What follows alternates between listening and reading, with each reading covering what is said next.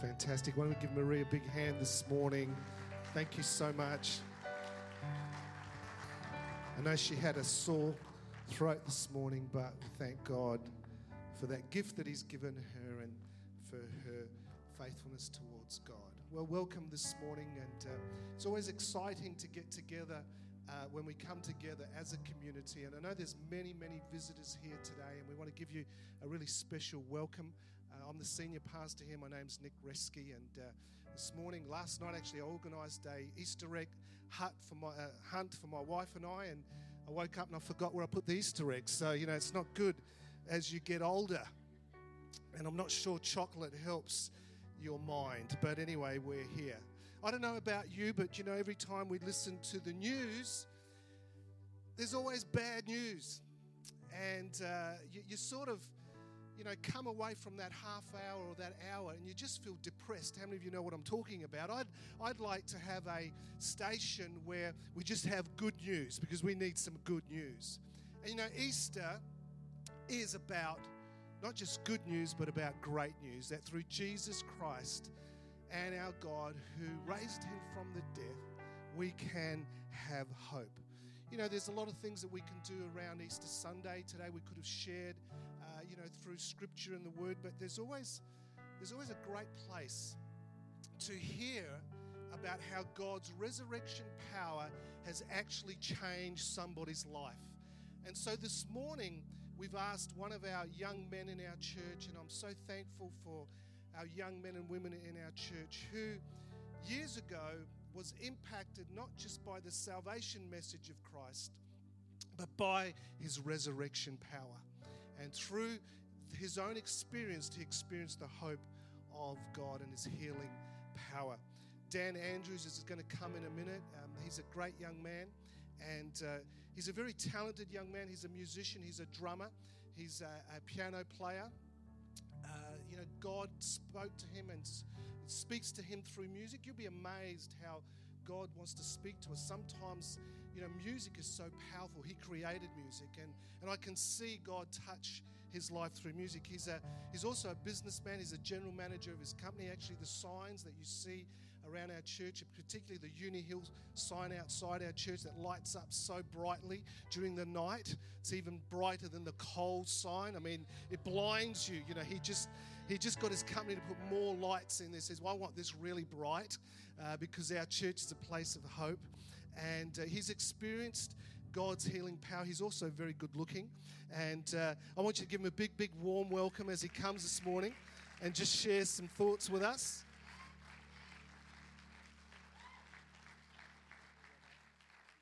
Too kind.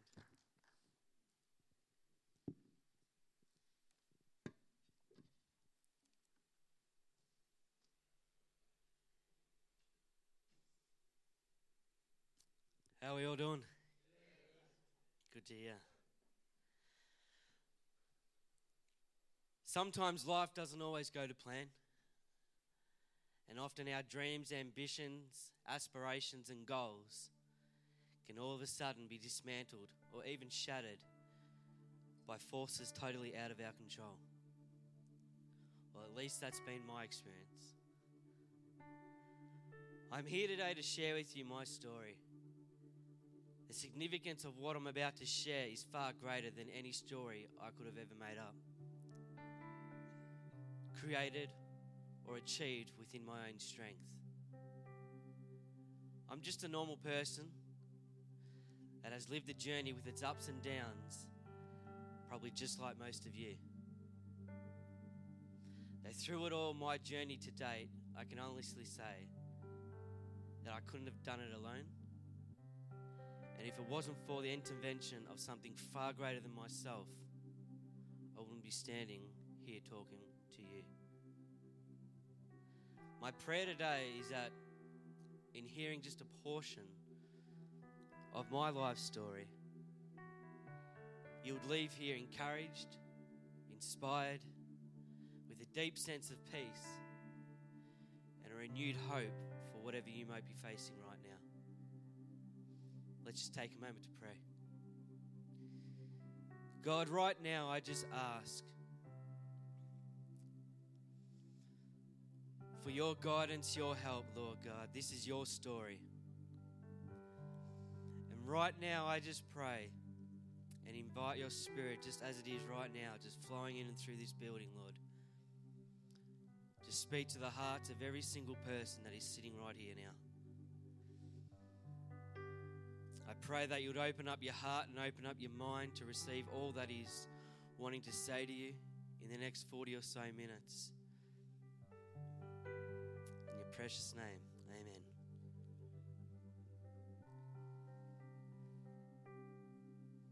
Just before I show you a short film, I thought it'd be a great moment just to stop and just set the scene. Basically, the film that we're about to watch is from a particular moment in my life, and it was kind of towards the end of my journey in this particular experience. So I thought it'd be important just to kind of set the scene and work out how we've got to this point. I'll try and be really quick and just race through just to give you a bit of perspective. But my journey started at the age of 2 months old, when not long after I was born, I was diagnosed with a disease that was called aplastic anemia, which meant that I didn't make red blood cells. I didn't make any form of blood within my body. And it wasn't even if my blood cell makeup in me even made a slightest or was in some type of disarray. It just never functioned. So at the time, I guess the available treatment and medication for me was to have intravenous blood packs given to me every fortnight, and that would mean that for every fortnight, my mum and myself, or my father and myself, would travel to hospital and get blood bags put into me. It would normally take about half a day. And what that would do was help blood to circulate through my body. It would last about 2 weeks, and then we'd be back there again to do the same process. And for me, this form of life, or this form of treatment, lasted up to 7 years, when my parents were unfortunately confronted with the decision that this treatment that we'd been giving, the doctors strongly advised that we could no longer do it anymore. And the reason for that is that because I wasn't personally producing my own blood, the iron in my body was becoming extremely or horrifically high in its measurement, and it wasn't being broken down. So on one hand, every fortnight, we were feeding blood into my body, but the same process was ultimately killing me in the end because my body wasn't able to shut down the high iron level. So the two options were presented to my parents at the age of 7, when I was 7 years old. And that was one, either we continue on doing the treatment as per normal, with the likely event that he will eventually just pass away due to the extreme level of iron in his body. Or the second option was that we would have to undergo a bone marrow transplant. But the significance of this bone marrow transplant was, number one, it had never been done on a patient with my condition. It had never been done at the Royal Children's Hospital for my condition as well, let alone in Australia. And even then, shutting down such a fragile body as it was at that stage, the likelihood of the transplant actually working was quite low. But I guess, as any parent would do, if that's the only option that you got before you and that's the best option that you've got, you go for it. And so he did. One of the greatest things in my bone marrow transplant that none of us could actually comprehend at the time was that if this was to work at any point or any level of having success, we had to find a donor that wasn't nearly a match for me, but they had to be at least 99.9% compatible with my blood type. And that was pretty rare. Tests went on later that weeks that followed after the news. And we started by going through our family. And the first miracle that I ever saw was the fact that my sister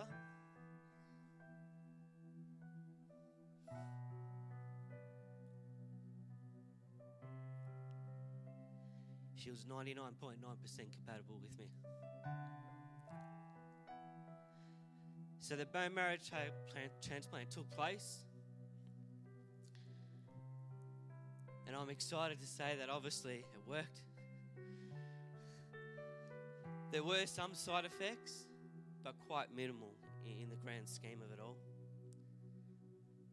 And then after that, I would enter into a 3-year remission period. And the remission period was told to my parents at that time that for the next 3 years, if Daniel is to remain on an upwards trajectory without any further illness, without any other hiccup, in 3 years, he'll be clinically cured.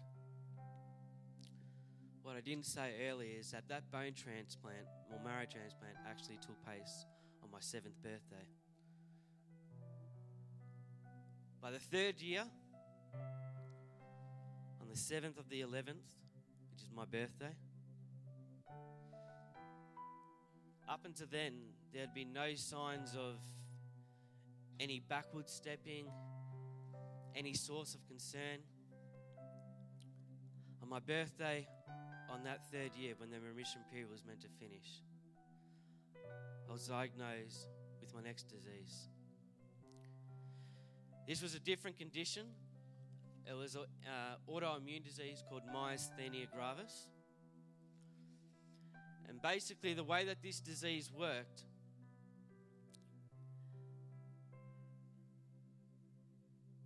it would attack and break down all communication from your brain to your nerve endings.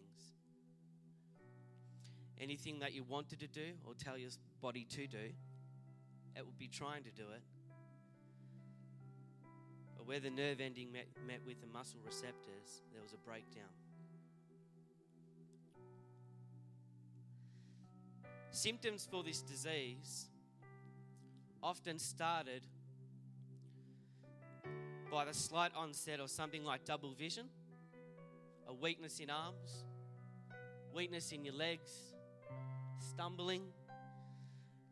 And then from that point, you'll take a deep stab down where your body would really start to shut down, where you can't chew. You got slurred speech or minimal speech. You can no longer walk. And I guess one of the most confronting things is that you lose all sense of your bowel movement until finally that you're incapacitated, unable to control any part of your body. You can't eat, and you can no longer speak. And the final part of this disease is that when it closes your throat, and then it's all over. This would have had to be one of the most hardest diseases to go through. I'd gone through a lot of different illnesses up to this point. I was 11 years old by now. But the way that this disease worked, it was just relentless in its unknowing of when it was going to trigger whatever one of these symptoms. 1 minute I walked, the next I fell. 1 minute I could lift something, the next I would smash it as it fell from my hands. 1 minute I could stand up, and the next I couldn't even make my legs move. 1 minute I could eat, and the next I'll be using my hands to open and close my mouth, just to be able to chew and be able to swallow. 1 minute I could speak, and the next I could barely say a word. 2 years on from this diagnosis, I found myself severely crippled by the disease, and as a consequence, it was unsafe for me to remain at home. I was admitted back into the Royal Children's Hospital, where I'd continue to lay bedridden for months.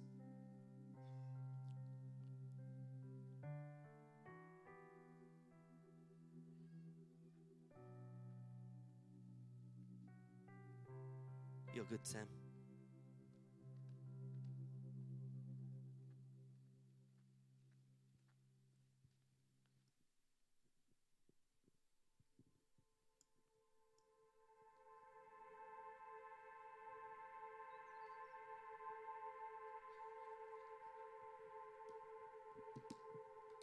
That day for me is that it was a pretty typical day from hospital. I'd been there at that point in time for quite an extended period by that stage. We're talking months of just laying there. So we just went about it as far as what Mum would normally come in and, do her thing, whether it be bathing or taking me for at the time I couldn't walk, so I was up a wheelchair around the hospital or something like that. Well, Daniel in hospital was on a good day. It was a very good day. He was cheerful and especially with the circumstances that he was under. But of course on a good day we also had just window periods in it as well. So he wasn't good probably for the whole day, but we really cherished the moments that we had with those good days. And that's what we held on to and captured. So typically later that afternoon there would always be a changeover time between Mum having to leave to go and get my sisters, and Dad would come in from work. I always thought that was amazing because for many, many years, any day that I was in hospital, that, not only was Mum there spot on in the morning at 9 o'clock, like never early, never late, it was 9 o'clock every day. It was quite amazing. And then as soon as Dad finished work, religiously it was there to take over. But in particular, my role at night was after work was to wash Daniel down because he was totally bedridden. Wash him down, clean him to the best of my ability, comfort him, reassure him, pray with him, and make sure he went into peaceful sleep. And when I was at peace that he had achieved that, whatever time it was, whether it be night or morning, I would then make my way back home and get ready for the next day. And then the next day, Jenny would come in after she settled the girls at school, and the routine just continued. And then it would continue until what happened. When I reflect back on my body at that part on that day, that we were in a pretty bad way. For months I'd been laying there. I'd lost all mobility in my limbs. The disease itself had kind of crippled me. When they told us about it, he actually had all the last stages first. So we didn't have a great deal to work up to that. And I think that the devastation for him was that he was home 1 minute, running around, playing, enjoying things, to absolutely be able to do nothing at all, from the head down to the toes. In the way that the kind of disease worked was that it controlled all your nerve endings. So it meant that as much as in your mind you wanted to do something or wanted to perform an action or a task, that unfortunately the nerve endings just wouldn't receive at the muscle. I couldn't speak because my tongue had kind of just become very weakened, and any type of speech was very kind of like a groan, if anything. A lot of my food and stuff like that was either done through drip fed, and but I really did feel at that point that really I was really just waking up and just falling back to sleep. I think the normality of what was happening had hit him, and him wanting to be like a normal kid was clearly losing it, because we had gone through his first 7 years. He had the bone marrow transplant. It was successful. We had 3 or 4 good years, and then all of a sudden we find out he's got myasthenia gravis. And as much as the doctors were trying to do medical treatment for him, and as much as they tried to do some surgical treatment for him, it was deteriorating. I think he found a lot of peace in his music, in playing drums and his piano, and it was devastating to see that go. And I just think that that's what really kept him going, you know, through those other years. So it was a very, very tough time, and especially as parents to be able to, see how quick it just all went downhill. I actually didn't mind everything that had happened beforehand with other diseases or other illnesses. They were very physical in a sense, or they were very manageable to some degree, and there was always an answer for it. But this one was different in the sense that there was no cure, and I knew that, very early days after I was diagnosed with the disease. My parents were really good in not hiding information, but telling me in a very sensitive way what we're up against. Well, as a father, it cuts you. It cuts you deep, because there is no answer. As I said, there is no answer when your child says, why is this happening to me? And you are limited in what you can do to heal them, but you use every source you can, and absolutely the main source is our spiritual source. At the end of the day, that's all we had. You know what I mean? We just had to rely totally on God. I don't actually think that I ever really just sat down and just burst out and just asked God for this miracle. I think what I did was to ask God to come into his life and meet his need. There needed to be a brave face put on by myself, because, a lot of people had faith in me. I was always informed about prayer petitions that were going on at church, nightly vigils and stuff like that. That people would just be there around the clock, just I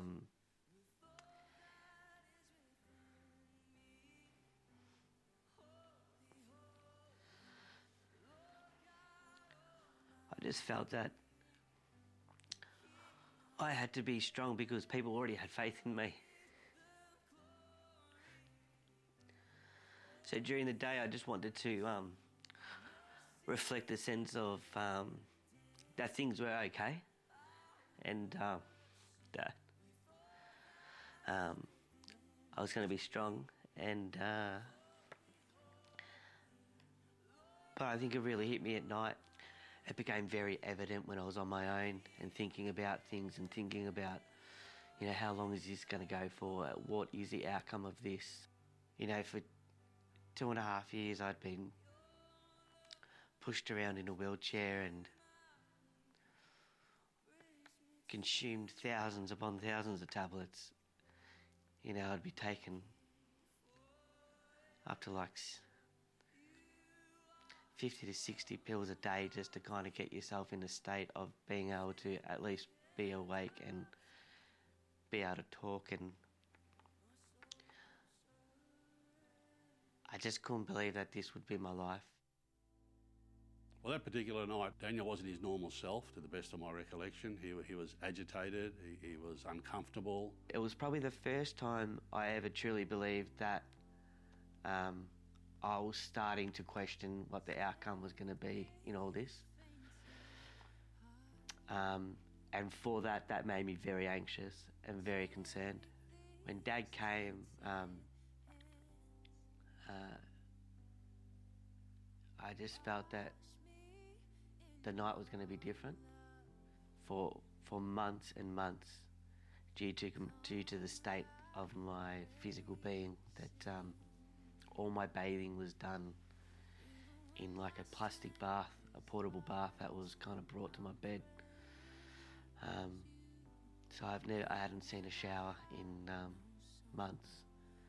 I just felt that I was being robbed every day of more of what I had known as being normal. I felt that I was entitled to have a bath or a shower. As a very, very strange as it seems, that So that night I remember asking Dad a couple of hours after being there that I just said to Dad that I really want to have a shower tonight, Dad. And he looked at me a bit puzzled because he knew that for a long time I hadn't been able to have that. And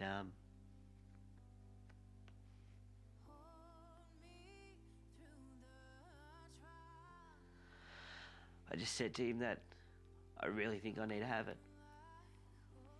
And like Dad had just come from work. He was like all in a business suit. Like he hadn't come prepared to take me to a shower, and he just said to me, if that's what you want, son, we'll make it happen. But I saw the pain in his statement, and I thought, I just got to make this work. I don't know how, but I just got to make this work. Because to tell him no was the last thing as a father I wanted to do at that stage. I went back and took me jacket off and me tie, because I'd come straight from work, threw him over my shoulders like a sack of potatoes, and I'm not being disrespectful, that's how he was, because he was totally limp. Threw him over my shoulders, carried him to the shower, and I think that's where the moment when Daniel, somewhere in amongst that, and water's everywhere, and how much of it was water from the shower and how much of it was my tears and how much of it was his tears, we'll never work out, but there's enough water to cover it all. And he turned the little bit that he could, he turned with his head and asked me, or stated to me actually, I'm in trouble, aren't I, Dad? And as a father, I just said, you're only in trouble, son, if you give up. Don't give up on me, otherwise we are all in trouble. You know, I remember just sitting in that shower and just thinking to myself that it was the one time that I really felt a sense of a bit of worth coming back into the puzzle. Like I just felt that as weeks went on in that hospital, my body was like a puzzle and pieces of it kept just getting torn apart. And sitting on that chair in that shower and with Dad there, it just made it feel that, you know, even as small as it was, one of the pieces were getting put back in. And it felt good. It felt good just to be able to sit there and just do that together. You know, my dad got drenched. He was drenched. He had all his business clothes on, and I think back at it and just think how crazy we were that night, but it didn't matter. It didn't matter that night. It was probably not long after I got into bed and just was laying there. We were talking about just the disease and the level that had kind of crippled me, and I didn't mind that I couldn't walk, and I didn't mind that I couldn't use my hands and could barely talk, but the fact that I couldn't smile anymore, it really bothered me, because that's who I was inside. And I remember sharing that with Dad that night, that how I felt I'd been robbed of my smile, how I felt I'd been robbed of being able to live what I felt I should be doing. I never said it to Dad that night, but it was the point in which I just felt like I'd be better off passing tonight than going on anymore. Because if this is the state of it all, I don't want it. And I remember starting to cry and just saying to Dad how tough this was, and I remember saying to him, you know, through all the broken tears and stuff like that, just, why, Dad? Why has this happened to me? But I remember he gripped my hands and on one hand and wiping tears from the other side of my face, and he just said to me, son, that I don't know why this happened to you. I really don't. But all I know is that God will ultimately use this for his glory. I said to Dad that I want to walk again. So So we prayed that night together, and Dad prayed, and I prayed, and I shared with Dad that that's it. That's what we're praying for.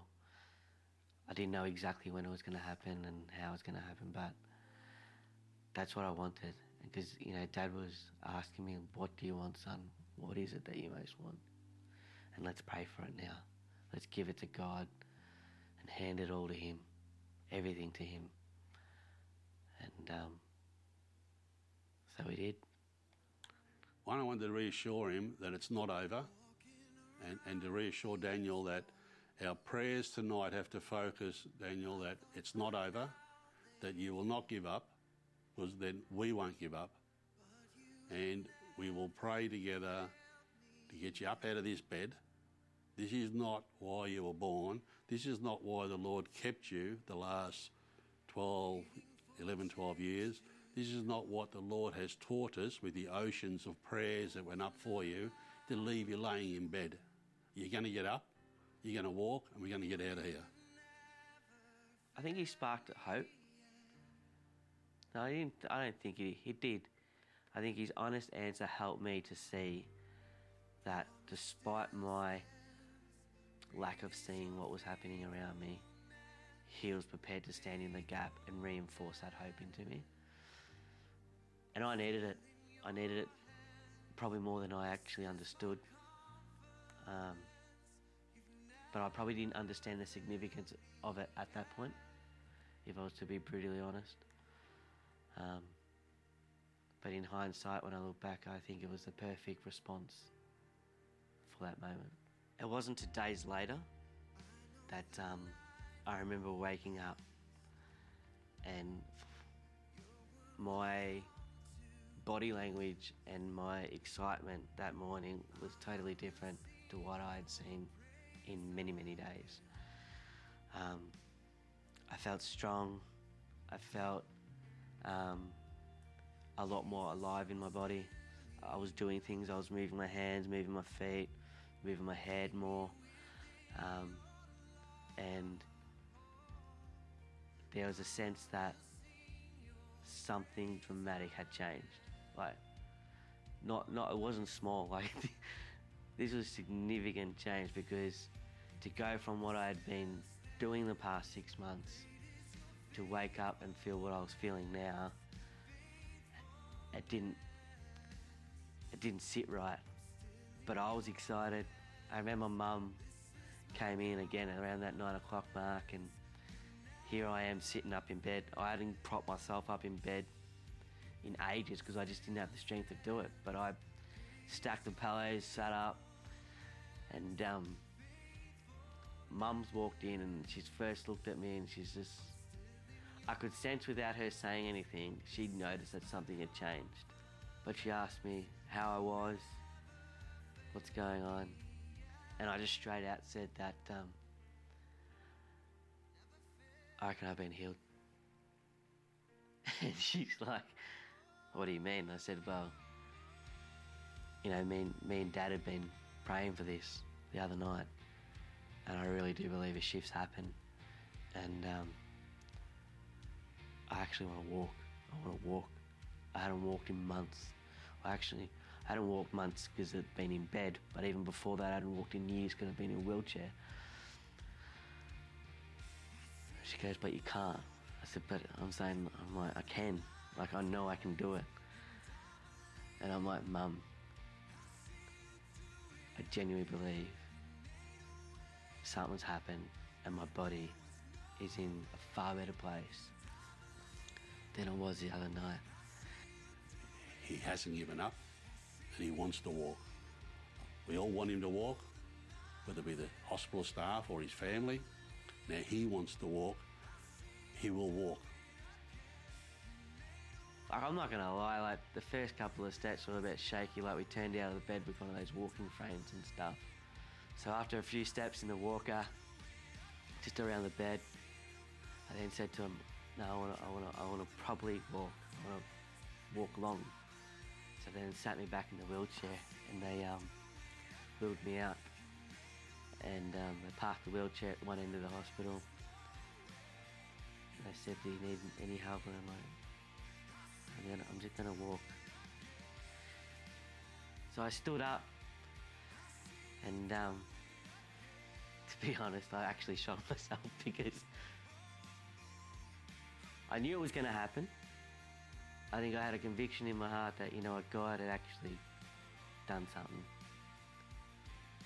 So I stood up and I started to walk, taking a couple of steps, and then by the 15th step, I was jogging, and halfway down the corridor, I was running. I remember just like, as an 11-year-old, just thinking that this is just like amazing, like this. Like, I didn't think about how unusual it was because it felt so normal. And I remember looking back at Mum and Dad, and Mum was crying. Didn't take much for Mum to cry, but she was crying, and the doctors are there and they're trying to work out what's happened, and I'm like, I just knew it. So tests went on later that week to try and work out what had happened, but even the test didn't add up right with the tests, and the results didn't show how this could all be happening. To see Daniel get up and walk, it was like the final tick, the final reassurance that don't give up. Don't give up, whether it's the person you're praying for or yourself. Don't give up. Believe, ask, believe again, and let's watch that mountain move. It won't always happen instantly, but just let the time happen, because there's a lot to be learnt in that period while you're waiting for your answer and you're waiting on the Lord to deliver His answer to your need. There's a lot to learn in that. And I think the most reassuring thing for me was any thought that the Lord didn't have me and my family in the palm of His hand was extinguished. I've got all of you, Abe, you, your wife, your children, and Daniel in the palm of my hand. I don't regret, not 1 minute do I regret the life that I went through, or the season of living through that. And even before that day and before other illnesses that I went through, I was positioned in that season for that time for a purpose. God is an amazing, amazing being. And His love for me through this whole period never ever changed once. And my wish is that other people would be able to experience this, the love of what God has to offer. You know, life still has got its challenges, and never ended up rosy at the end of all that. But I believe we've all come out stronger for the season of what we went through. And our passion and hunger for God and love for God it's just strong, because we just know that He's real. We just know He is who He says He is. It's those promises and that reliance that you have on those promises that I think have really become very, very true to me. So I'm just grateful. I'm thankful for God, thankful for what He's done, and just blessed. Feel very, very blessed. Yeah.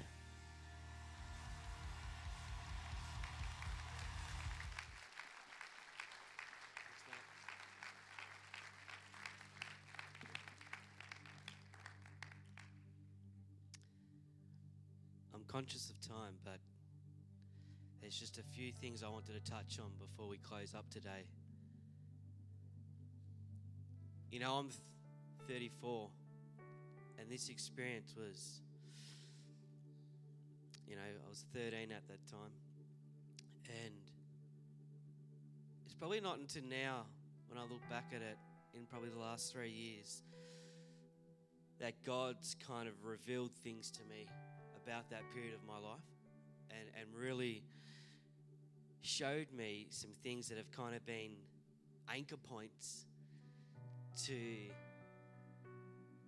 just how I view circumstances and how I view obstacles, crisis, challenges, hurdles, adversity, all those things that each and every one of us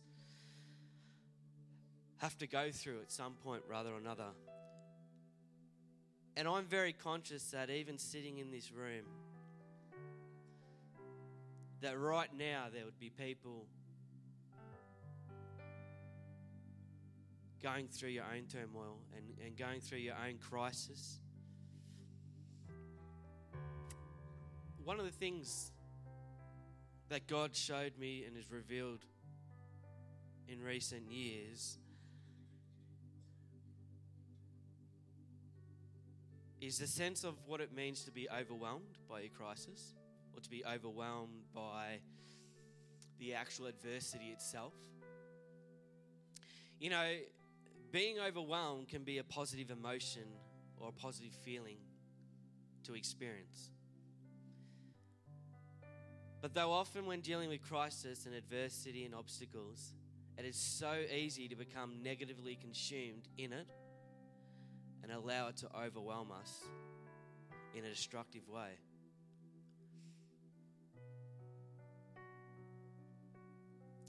You know, like I said, some of you sitting here right today, battling with your own circumstance, your own hurdle. Some might even be facing an illness, a chronic illness. For some of you, it might even be just a recent experience. And for others, it could be an experience that's been going on for many years. And through days and days and nights, there has been times in your own life where you've questioned where God is in all this. It has consumed you and gripped you so much that any sense of hope beyond this circumstance would seem so distant and so far away and unattainable. You've become overwhelmed by your anxiety. You've become overwhelmed by your depression. You've become overwhelmed by potentially an eating disorder. You've become overwhelmed by just your future in general. What does that look like? What does tomorrow even look like for you, let alone in 5 years or in 10 years' time? Just so consumed in that overwhelming sense that it just occupies your mind. Like from the moment you wake up to the moment you fall asleep.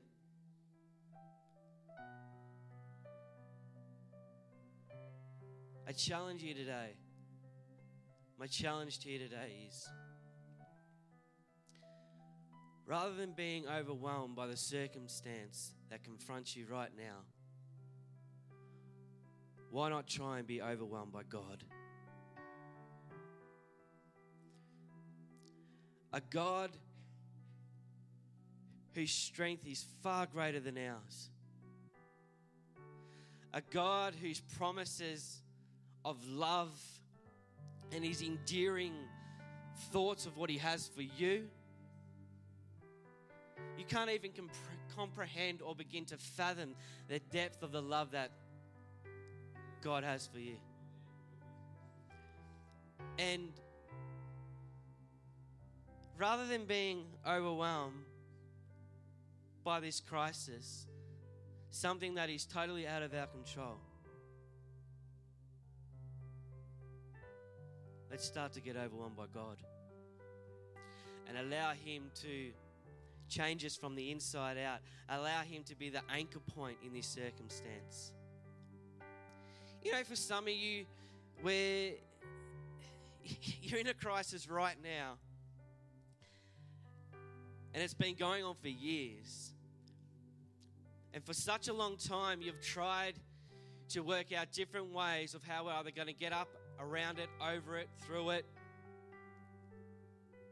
And for years and years, you've just stepped forward, dodging, but just to get kicking back.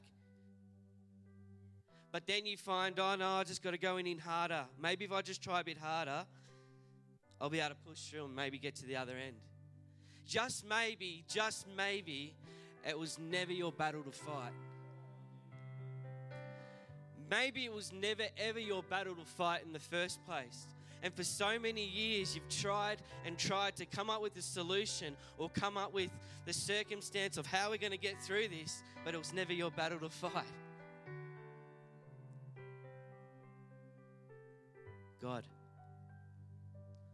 overwhelm yourself with Him. Saturate yourself in the presence of God. Allow Him to invade you and allow Him to give you a new focus. Shift your focus. And I guarantee that you will discover a peace that surpasses all understanding. The second thing I want to touch on is to do with the notion of accepting something versus acknowledging it. For a long time, and even still to this day, I would never accept that I had an illness. I would never accept that I faced a disease,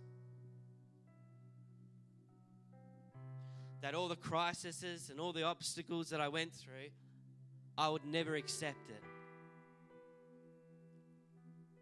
Because in my mind, the day that I ever chose to accept the illness would be the day that I gave it free license upon my mind and my heart and start to take over everything that I ever saw about myself. See, this jacket, if this was to resemble myasthenia gravis, which is the autoimmune disease that we talk about, at the moment, I've put it on. 5 minutes ago, I could have had this jacket off, but now it's on me. And my movement, it's restricted me. I now have to think about this jacket and what I can and what I can't do. There's things that this jacket, in wearing this jacket, has now shifted my focus and started to put a limitation on my life that wasn't there before this jacket was ever put on me. What I do recognize is that I have to acknowledge that the circumstance is real. See, if I was to acknowledge it,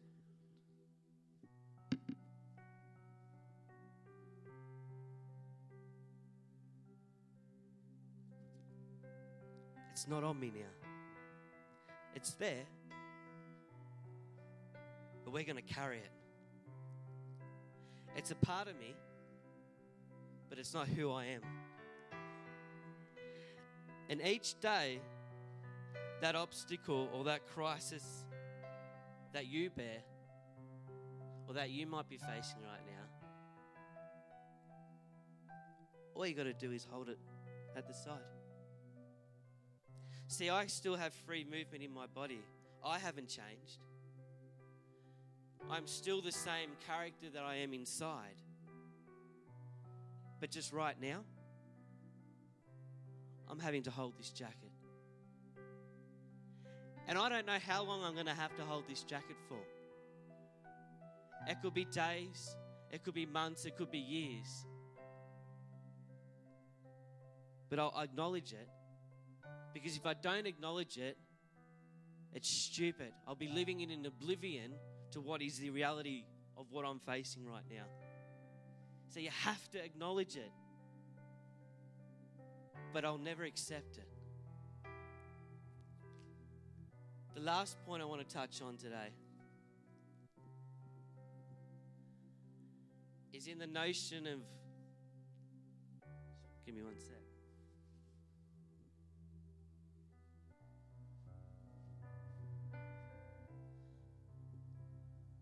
The last thing is to do with hope. You know, hope is an amazing, and even more so, hope in God is unshakable. One of the most fragile things of hope is when you don't have faith. See, without faith, it is impossible to have hope. Hope without faith is purely a wish with no substance. Through this experience, God has taught me time and again what it means to have a resilience of faith, to have an anchor of faith. Faith is what has driven my hope to believe that the outpouring of or the answer to what my circumstance is, it's the faith that has built the hope. And it's the faith in God. Like, we're not talking about any form of faith here. It's God's faith.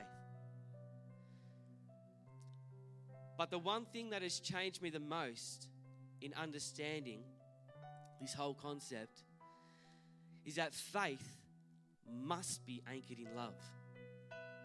It has to be. It was through love that I was able to experience faith that would then go on to build my hope. If there's no love, there is no faith. If there is no faith, you'll never have hope. You know, today we come together to celebrate the greatest act of love we could ever imagine. A God that loved us so much that he would be willing to sacrifice his one and only Son, that we, each and every one of us, would have an opportunity to be reconnected to him. You know, his desire to be with us would overshadow the immense pain he would have felt that day as he watched his Son crucified for you, for you, for you, you, and me, for all of us. But the greatest thing of all is that not even death could keep him down. 3 days later, Jesus, the Son of God, would appear, having defeated death and sin, to fulfill all that was written and promised beforehand.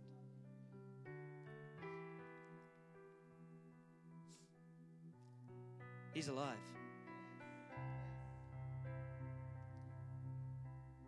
He is alive. Without question, without doubt, God is alive. My life journey is but a testament of his amazing power, authority, strength, but above all, his unending love. You know, as I bring this to a close today, there's two things I want to do. One is that I'd love the opportunity to pray with you. You know, in a crowd like this,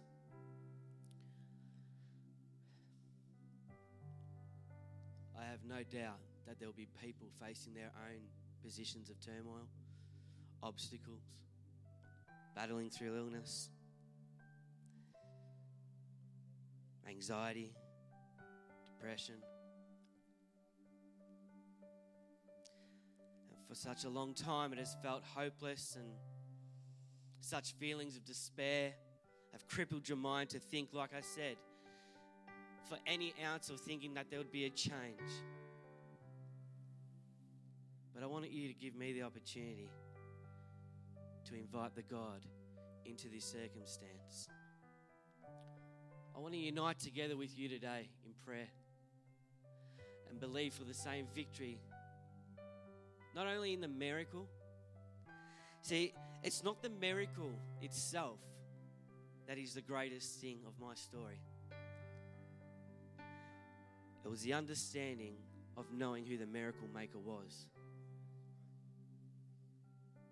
So I just asked, if that is you today, if I could pray for you, I just ask right now that you just begin to stand. See, there was a time when I laid in bed, unknowing of what my future was. But for me to make any change in my life,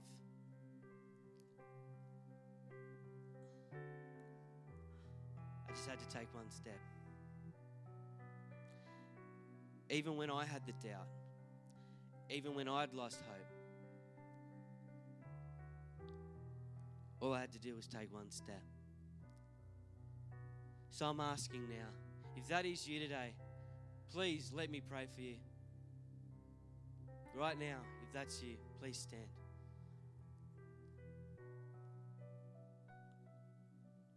I'll wait. Don't let this opportunity pass by. No more do you have to do this alone.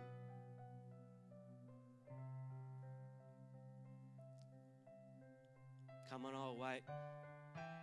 I'll wait. I'll wait. Because I know how important this is to every single person that is willing just to take that one step. I'll wait. He waited. I'll wait.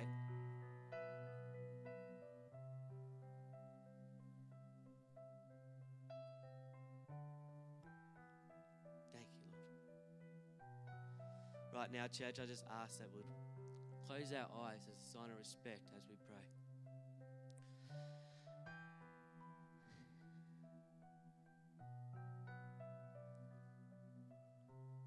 God, you are amazing. You're amazing, Lord. And my prayer for every single person that is standing before you today, Lord, that right now you'll pervade their life with a love, an unrelenting love that would bring peace, that would bring warmth, that would bring a surety to their life right now, Lord God. You know each of the circumstances that every one of these individuals that have taken that step of courage, just a step, just one step.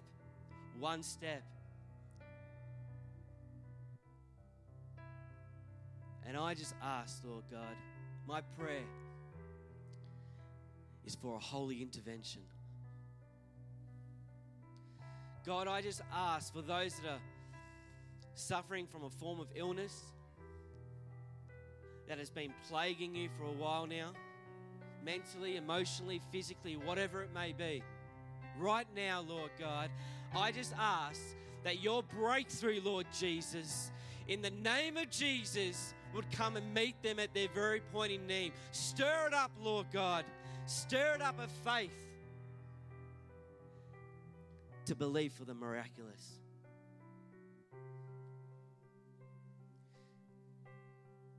God, you are so big. You are so mighty. You know, for each of these people that are standing right now as their eyes are still closed, there's a couple of things I want to tell you.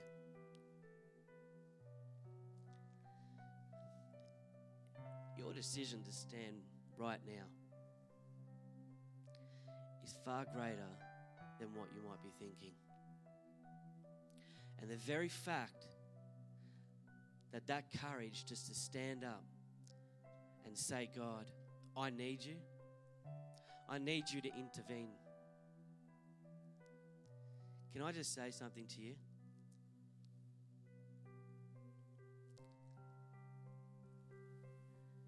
I want you to know that each one of you are heaven's best kept secret. And as you start to allow that word just to pervade your heart over the next couple of weeks, that you are unique, you are special, you are loved, that He's got you in the palm of His hands.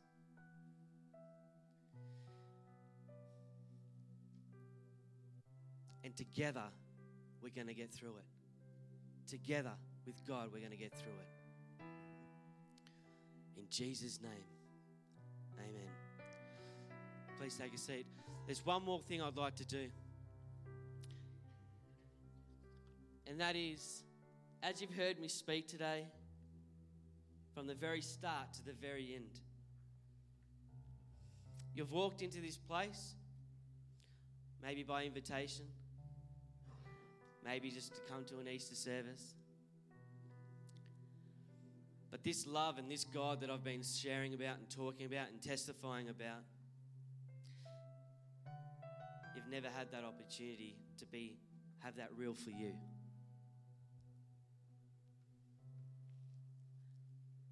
For years you've gone on about your life, trying to fulfill it, trying to do things, and fill a void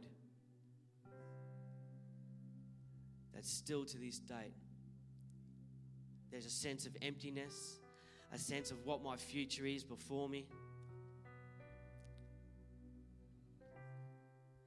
a sense of that, I just want this hope. I just want this hope that you talk about, Dan. Like, if He's done it for you, if He's been there for you every step, every day, without question, I want to know who this God is. You know, for some of you, not knowing who God is, you sit here with a past that haunts you and a future that may be paralyzed by the unknowing of what is to come. What is life? What is it for me? My dreams, my aspirations, my hopes.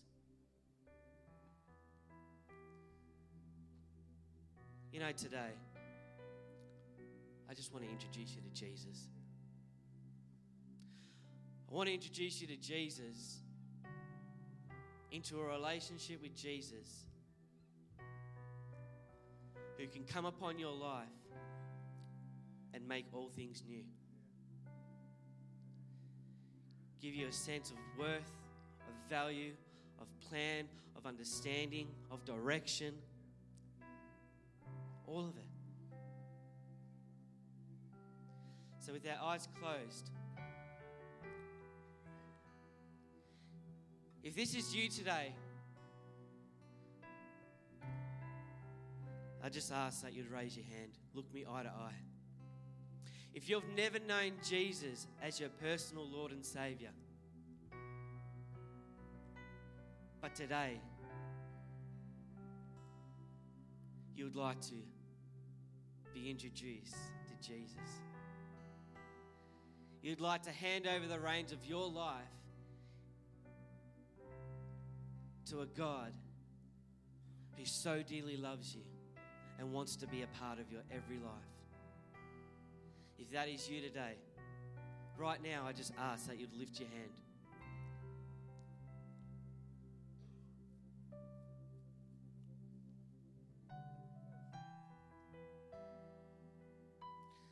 Lift it high for me.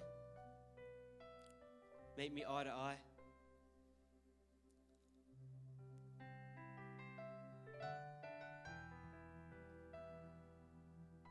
We're just going to wait here for a minute.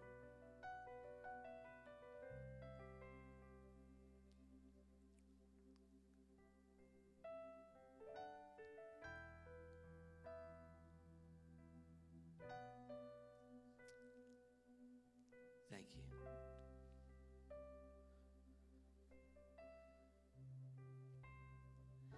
If that is you today that has lifted your hand, I want to join together in a prayer. A prayer that is all about inviting our Lord and Jesus Christ to come and live within our life. A prayer that is the beginning of a new start, of a new future, of a new hope founded in God. Church, I ask, with our eyes closed, that you just repeat after me this prayer. Heavenly Father, I need a new start. I need your grace. I need your mercy. I give my life, all of my sins. I turn from my old ways to trust in you. Thank you, Jesus, for dying for me. I believe you rose again to give me new life. I place my hope in you. Make me a brand new person. Give me a brand new start, and I will live for you all the days of my life. Amen. Come on, church, let's give everyone a round of applause.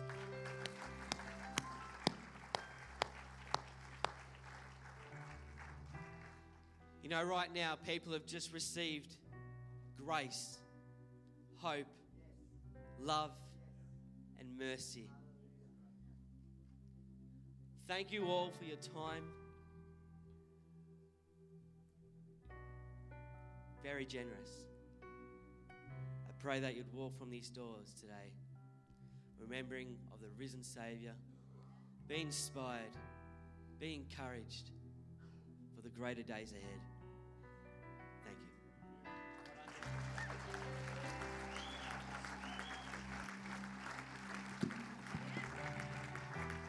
Fantastic. That's fantastic. Hey, it's not just a great story, it's a great life, isn't it? And it's still unfolding. He's 34 years old, and I can just see the hand of God on him, and it's just amazing. You know, the resurrection power, this resurrection hope goes beyond death. Did you know that? You know, we think we just live in a material world. We live in a world that's limited, but you know, what God promises is eternal. And so sometimes, you know, there are some people, you know, a friend of mine, his son, a Christian lad, his father's a pastor, got struck with lightning a year ago. How do you answer that? But this hope, this resurrection hope, goes beyond sickness and death. That's the power of God. We're not separated. Death does not separate us. My wife preached on Sunday. She made this comment that hell is not just about fire and brimstone and about eternal damnation. It's about the separation of a loving God. That's what hell is. But the power of God is that not even death can separate us from the love of God. Come on, stand to your feet this morning. Come on, just for a moment, lift your hands towards heaven. And you know, it doesn't matter what circumstance you go through, that we go through. Doesn't matter even when the day comes that death does come knocking on our door. We have this resurrection hope that His love is with us in all times. Father, we thank you. We bless you. We thank you for Daniel's life. We can see the hand of God. We see the power of resurrection hope in his life. We thank you that even today, Lord, that is accessible to all of us. We thank you for that. We bless you and we lift up the name of Jesus. Come on, we're going to finish with this song. Hey, have a great Sunday. There's coffee and there's even Easter eggs in the back. And thank you for coming. Have a blessed day today in Jesus' name. Amen. Thanks, guys. Come on, let's clap our hands.